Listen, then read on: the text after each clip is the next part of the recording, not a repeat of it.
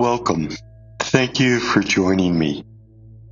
I want to lead you in a meditation on the very last lines from the Gospel of Matthew. But before I do that, a few words about how I see the Gospel, which is different than the way most people today see the Gospel. From my work, I understand that the Gospel is an entire sequential story. The first chapter is Matthew, which is the story of how we face change. The next is Mark, which is the story of how we move through times of great trial and struggle. The third chapter is John, which is the story of new vitality and insight, joy and oneness. And lastly is the story of Luke Acts, which is an account of how we mature by our desire to serve. So as we turn to a meditation from the text that we call Matthew, I see this text as a deep teaching of Jesus the Christ to each of us about how we move into and face a moment of change, a moment very much like the moment that the whole world faces today in this pandemic. Just a historical anchor to the text, we believe that the gospel we call Matthew was composed in the days or the years shortly after the destruction of the Jewish temple in the year 70, the massacre of the Jewish priesthood, and the tearing down and the despoiling of much of the holy city of Jerusalem. In those days, we as Christian Jews believed that perhaps the apocalypse had come, and even we wondered whether God had left us and whether Jesus' death and resurrection had been some trick, that Jesus came, but now Jesus too had left us, and we were alone and bereft and not sure that we could move ahead. So here are the last words of the text of the Gospel of Matthew, which again, in my way of understanding, is simply the end of the first chapter of the 4 chapters of the sequential story of growth and transformation we call the Gospel.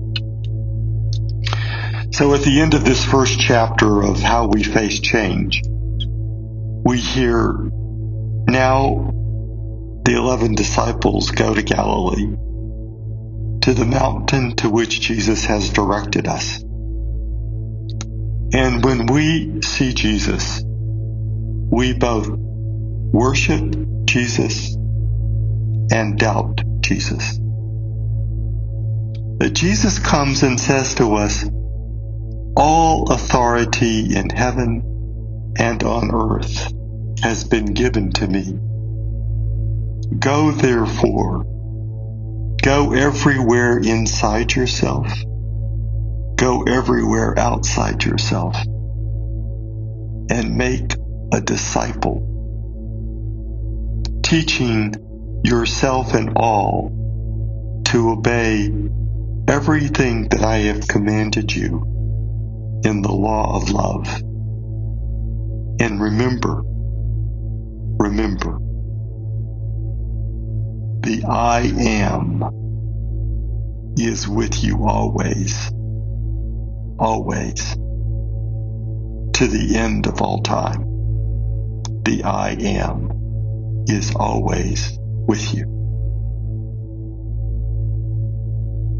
Now, there may be a phrase that you heard in the text that is the most important thing that God is saying to you today, and I would suggest take a moment to simply capture that word, write it on your heart, write it in a journal.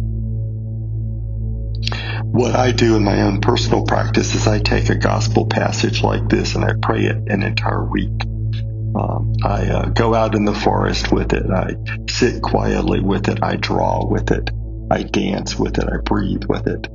And I see how it opens up in me.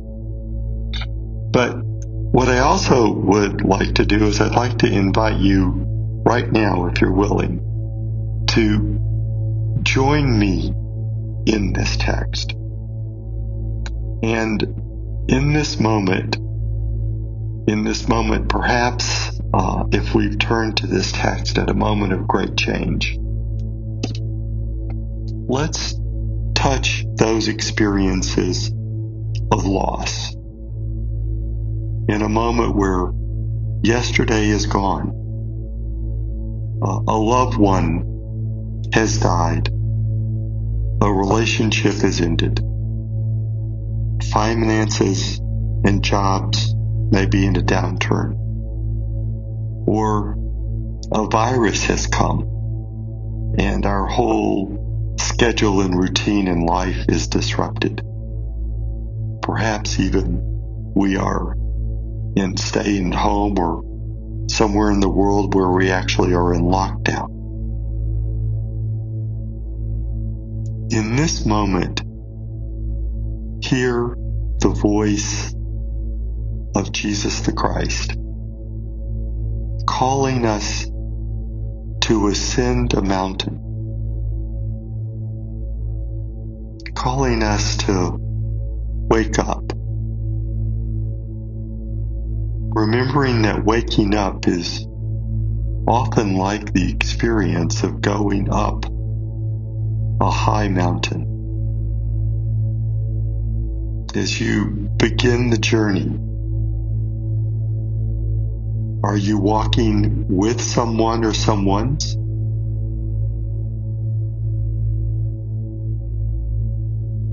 Are you carrying a staff? What does that staff look like?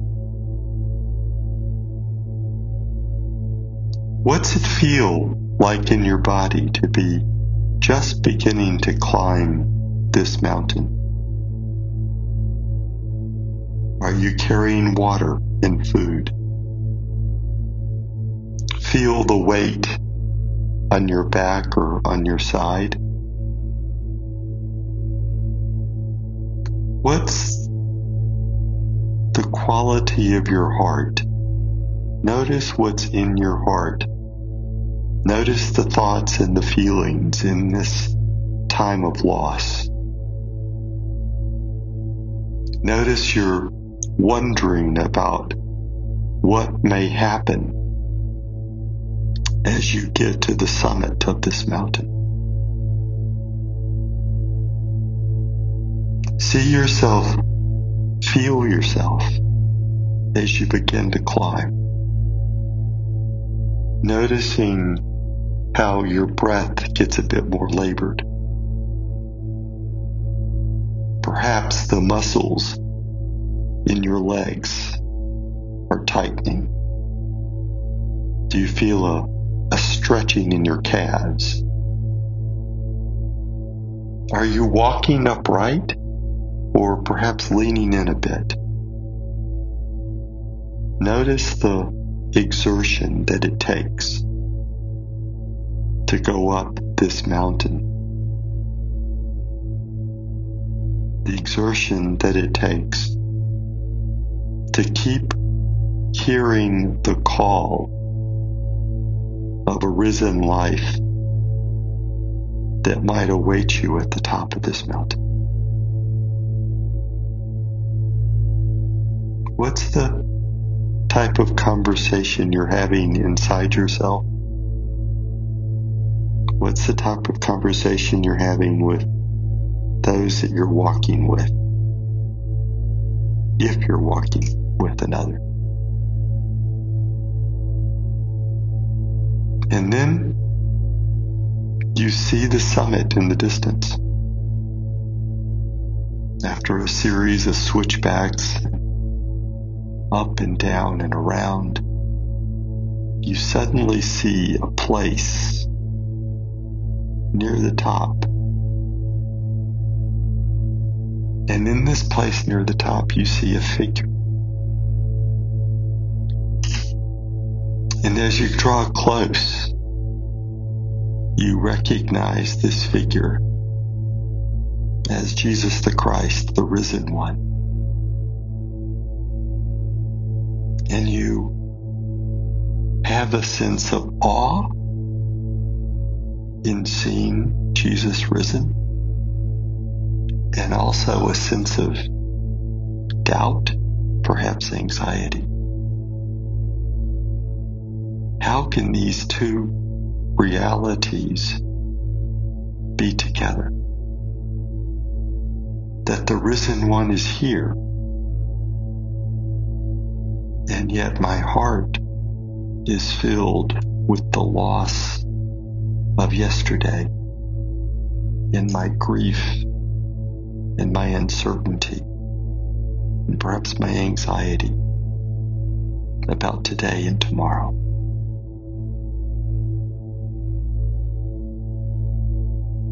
And as we come closer to the risen one, notice how you respond. Notice your longing. Notice what you really want to know and hear from the risen one.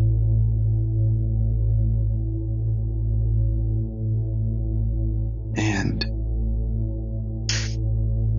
perhaps the longings from our mind are, I want to know the map for tomorrow.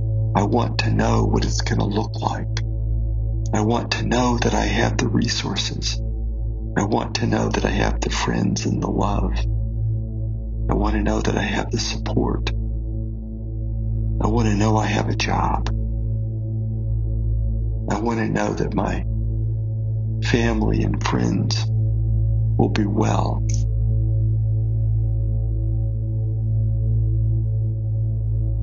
And hear the risen one say to you, I understand all those wonderings and anxieties and uncertainties in you. I understand them. I know them. But my promise is something greater. My promise to you is not certainty of things and events. My promise is, I am with you.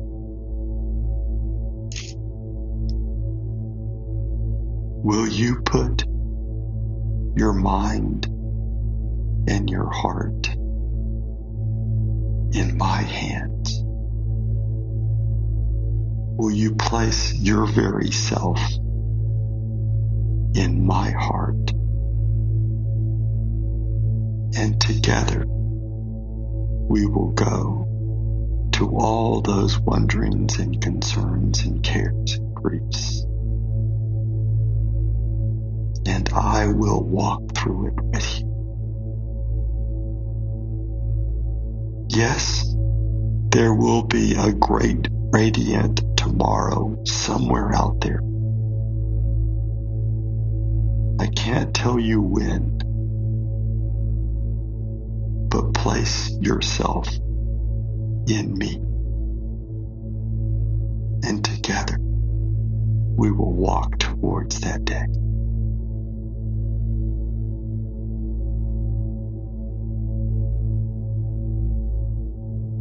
And even hearing this great assurity,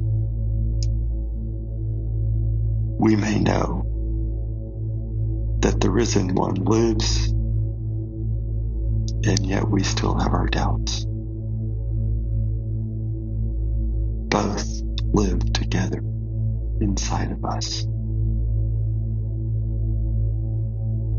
The risen one does not think less of us because of our doubts, but holds us close and continues to say over and over to each one of our questions, to each one of our doubts, to each one of our anxieties, I am with you. I am with you. Always. where you can go, where I will not be with you, even beyond the end of time.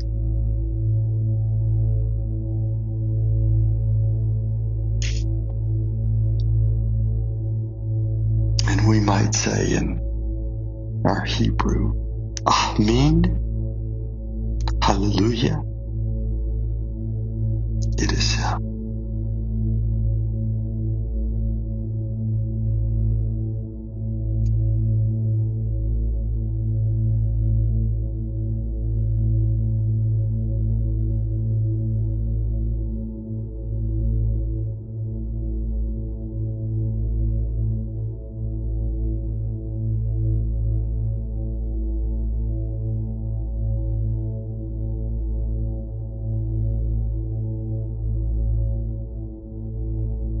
Thank you for participating in this episode of Methods.